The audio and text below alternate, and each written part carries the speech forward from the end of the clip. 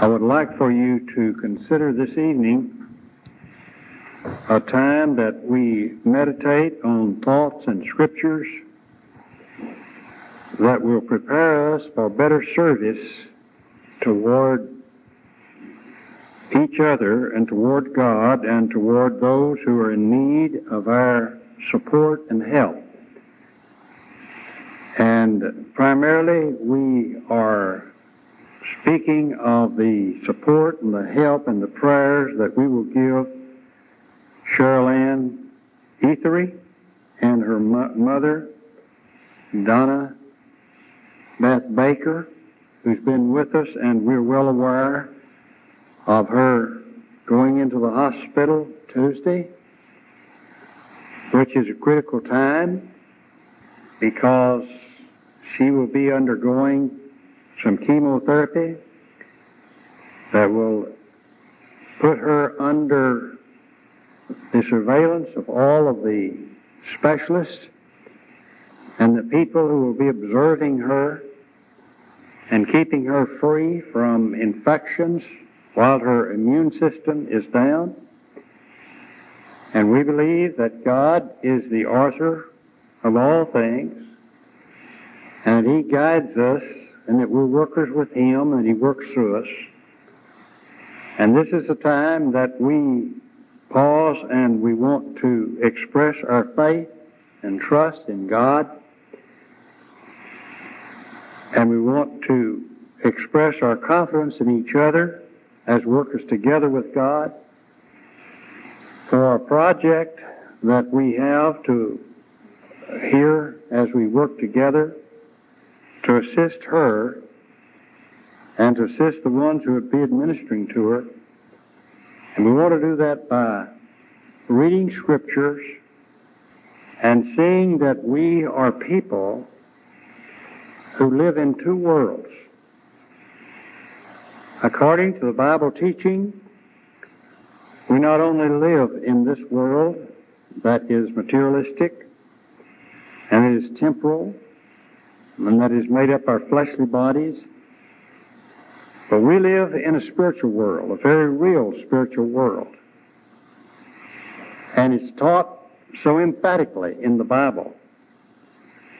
And when we can give that hope and that trust to a person who is being weighed between these two worlds, and her life is being certainly balanced by the technology that we have and by the findings that we have, plus the providence of God, then we're great workers together with God's forces. I want you to turn, first of all, to a passage in 1 Corinthians, the 3rd chapter, and the 9th verse. The Apostle Paul is speaking to this congregation that he established. First went there, he was so afraid. God appeared to him, Jesus did, and said, "Don't be afraid. You're going to stay here 18 months. I have much people here." He wrote back after he established his congregation to these people, and he gave them a great lesson, one that we need tonight. The 9th verse of the 3rd chapter says, "For we are laborers together with God." Isn't that wonderful? If we're laborers together with God, we live in two worlds. Because God doesn't live in this world alone. He lives in heaven. But we're workers together with God. Ye are God's husbandry. We are in the business of fruit bearing. Ye are God's building. He uses two different structures here. One is of a person rearing or raising grapes and bearing fruit, and the other one where they could build a building. And he said it's like that. That's the way you work with God. And according to the grace of God, which is given unto me as a wise master builder, I have laid the foundation, and another buildeth thereon. But let every man take heed how he buildeth thereon. And then he gives us the key. 11th verse. 1 Corinthians 3 and 11. I think we all have memorized that one time or another. For other foundation can no man lay than that which is laid, which is Jesus Christ. Jesus Christ is our master builder. And He's in heaven at the right hand of God, but yet He's in our hearts. That's the reason we live in two worlds. We live in this one because we live in the flesh. We live in the other world because we live by faith. And Christ is our great high priest. I want you to turn to 1 Peter. Is another passage that I want us to get to thinking about. And I want us to think about this as we continue to administer to people. 1 Peter 2, and we have the great message here in the 5th verse, the 4th verse. It's still on Paul's foundation and what he set up, that we're built on Christ. To whom coming as unto a living stone, disallowed indeed of men, but chosen of God and precious. It is a precious relationship we have, that we workers with God. Ye also as lively stones are built upon a spiritual house as an holy priesthood, to offer up spiritual sacrifices, acceptable to God by Jesus Christ. Now, we're a holy priesthood. And you know what a priest does? A priest administers on behalf of people and upon behalf of himself to God, for people.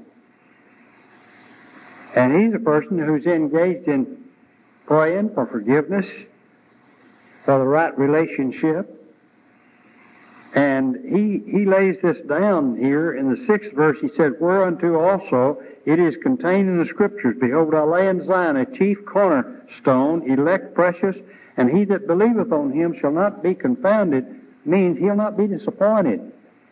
He'll not be disturbed. He'll not be disoriented. He'll not be in doubt. He'll be stabilized. Unto you, therefore, which believe, he is precious. Now, when we're working and we're helping people, and we're priests, we're helping people.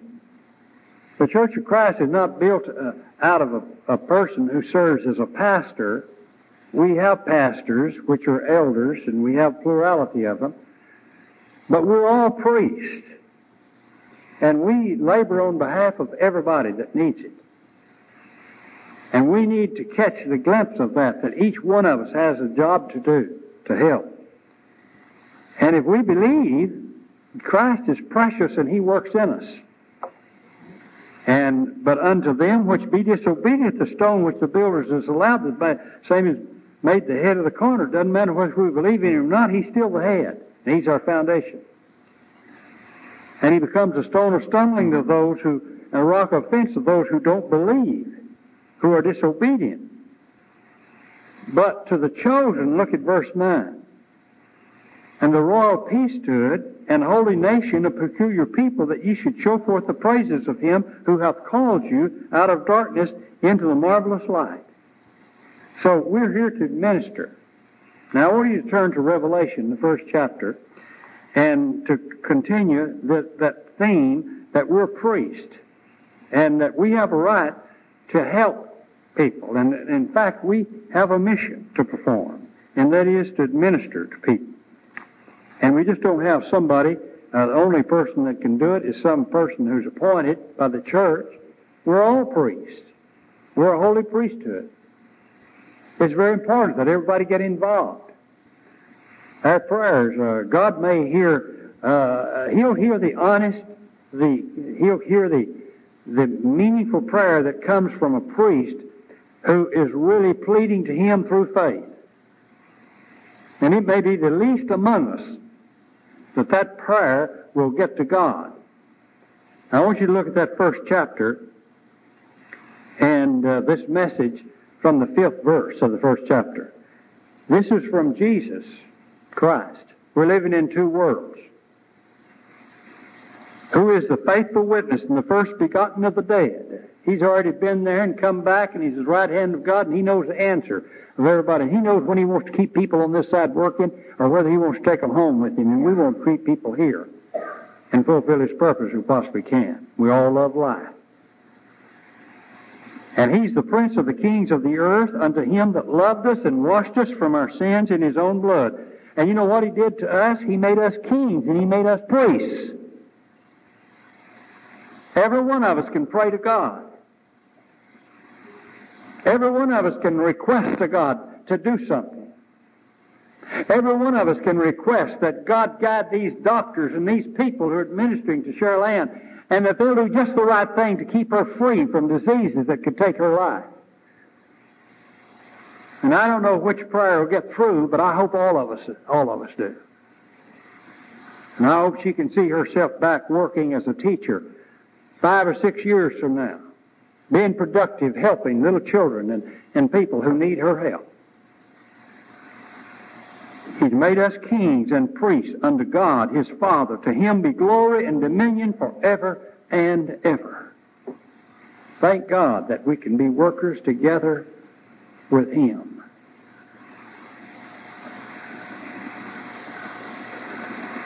I want you to turn to Philippians, the 4th chapter, please. The church was a great help to Paul.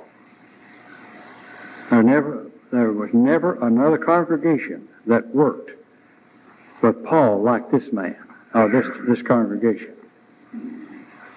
And the 4th chapter has words in there in the original language that goes all the way back to the first of the book of the Ephesians, and it connects it all together. And he is pleading with them that they are workers together, and they're great. And there are people there that weren't working together. Look at that first verse of the 4th chapter. Dearly beloved, long for my joy and crown, stand fast in the Lord, my dearly beloved. I beg Euodias, and her name was meant getting along with people, and Syntyche, and her name did too. They weren't living up to their names that they were given. Now they be of the mind of Christ, and you know that like mind of Christ is where he prayed in the 2nd chapter here, where he said, "Let this mind be in you, which is in Christ Jesus." He wanted them to be one. He wanted them to be together.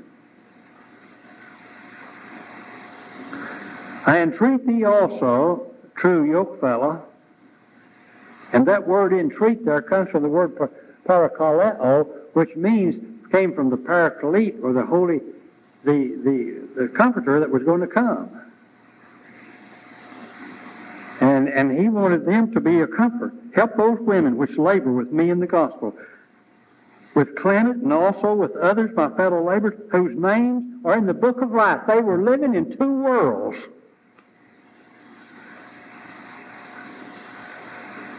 And he knew that. Rejoice in the Lord. And again I say rejoice. Now, how are we going to be workers together with God? Just like this. There's no place for anything but rejoicing and rejoicing in the Lord. We have it made. Let's be positive. God's going to help us. God's going to strengthen us. God's going to give life. God's going to support us. We're a support group, none like in this world or in the world to come. We're living in two worlds because we have the forces of heaven working with us. And he said, you rejoice in the Lord. And he said that word always means there's no other way to be but the positive. You don't get out in the rut and think negative. Brother Palmer told us at the encouragement meeting, he said, Cheryl Ann, you'll be interested. He said that Glenn, one time, he gave up. Most of the time he's positive. One time he said, I don't think I can make it. But he hurdled over that. This is a key verse. Rejoice in the Lord. And again I say rejoice. When we're feeling bad and when she's feeling bad, our prayers and our help is going to support. And we're going to be rejoicing and thanking God for His guidance. We're living in two worlds. We're living not only in this old world that's filled with pain and discouragement and discomfort, but we're living in another world that can pull us out.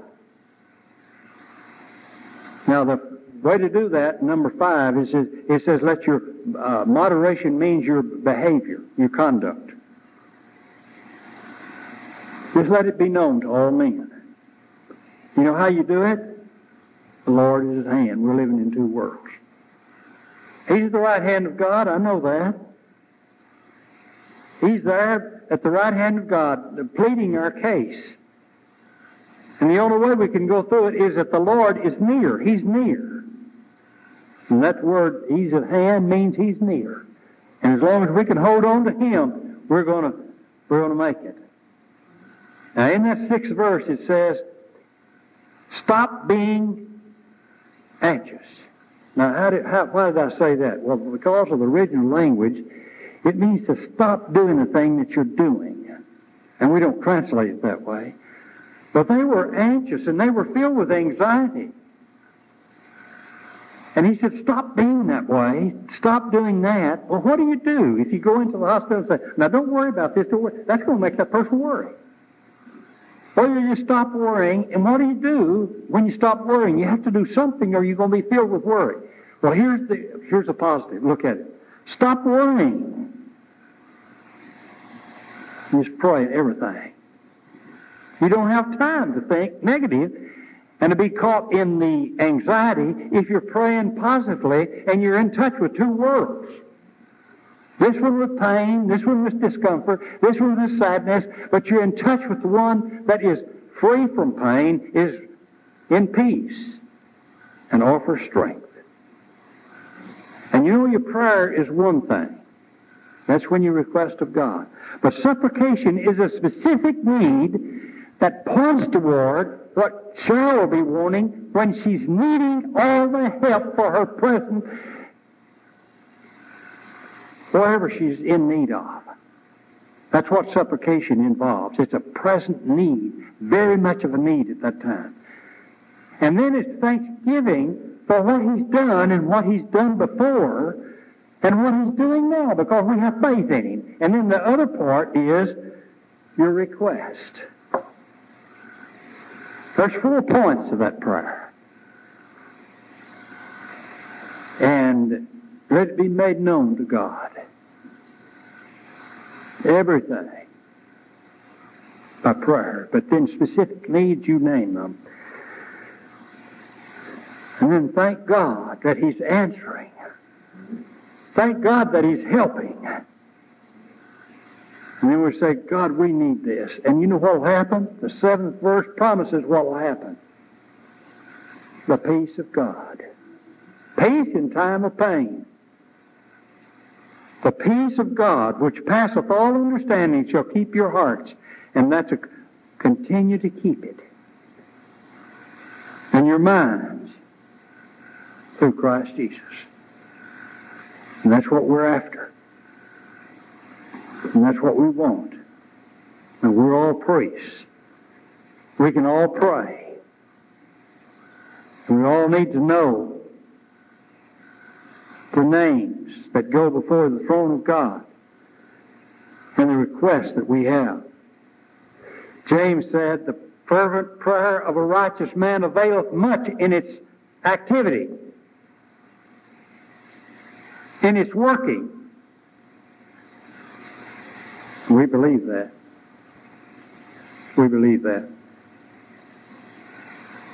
There are so many passages that we could emphasize that'll keep us. But you know, we're workers together with God. We're workers together with one another. We're workers together with God. We're workers together for God. We're workers together with God. We're workers together in God. I just got to let you turn to Hebrews in closing, because this takes us in a beautiful setting before the throne of God. This beautiful book. It's a sermon. And that first chapter just pictures God, Jesus Christ. Look at those two worlds He's been in. In fact, He's taken part of the world that's down here in the fathers and the prophets and is spoken, and that's this present world. But then He came from the other world, and in the last days, and He's been appointed heir. Look at that second verse. He's been appointed the heir of all things. We have with Him. And He made the worlds. And He's the brightness of His glory. And He's the express image of His person. And He upholds all things by the word of His power, when He hath by Himself purged our sins, sat down at the right hand of the throne of God. He's there. That's pictures of two worlds. Oh, you look at that second chapter. Look at that 9th verse. He made Jesus, He was made a little lower than the angels for the suffering of death, crowned with glory and honor, that He by the grace of God should taste death for every one of us. And I don't care if we get close to death, He knows where we are. He can sustain our lives or He can take us. I want you to look at that 14th verse. He was partakers of the flesh and blood just like we. He took part of these two worlds. He took part of the same. And through death, He destroyed Satan. We've got to believe that.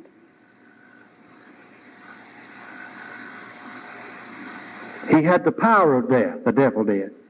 You know what He did for us? We're living in two worlds. He delivered us through the fear of death.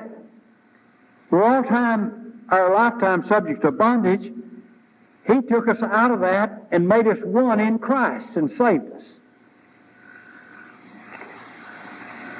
I want you to look at that 4th chapter in the last 3 verses. Seeing then we have a great high priest and is passed into the heavens, Jesus, the Son of God, we are living in two worlds. He's focusing on the other world. Jesus, the Son of God, hold fast. What? Now where you are and who you are. For we have not an high priest which cannot be touched with the feelings of our infirmity, but was in all points tempted like as we, yet without sin. Let us therefore come boldly. Why do we come boldly? We know He's going to hear us. We know He's paid the price. We know He's there going to bat for us. And let's come to the throne of grace, that we may obtain mercy and find grace to help us in time of need. Now I want you to close. Help me with this 8th chapter in the 1st verse. Now the things which we have said, spoken of this, the sum total is, that we have such a high priest who is set on the right hand of the throne of God, majesty in the heavens. He's there. He is there. Now look at the 12th chapter. Look at the 2nd verse of the 12th chapter. You're looking unto Jesus, the author and the finisher of our faith, who for the joy that was set before Him endured the cross, despising the shame, and is set down at the right hand of the throne of God. There He has Him right there again.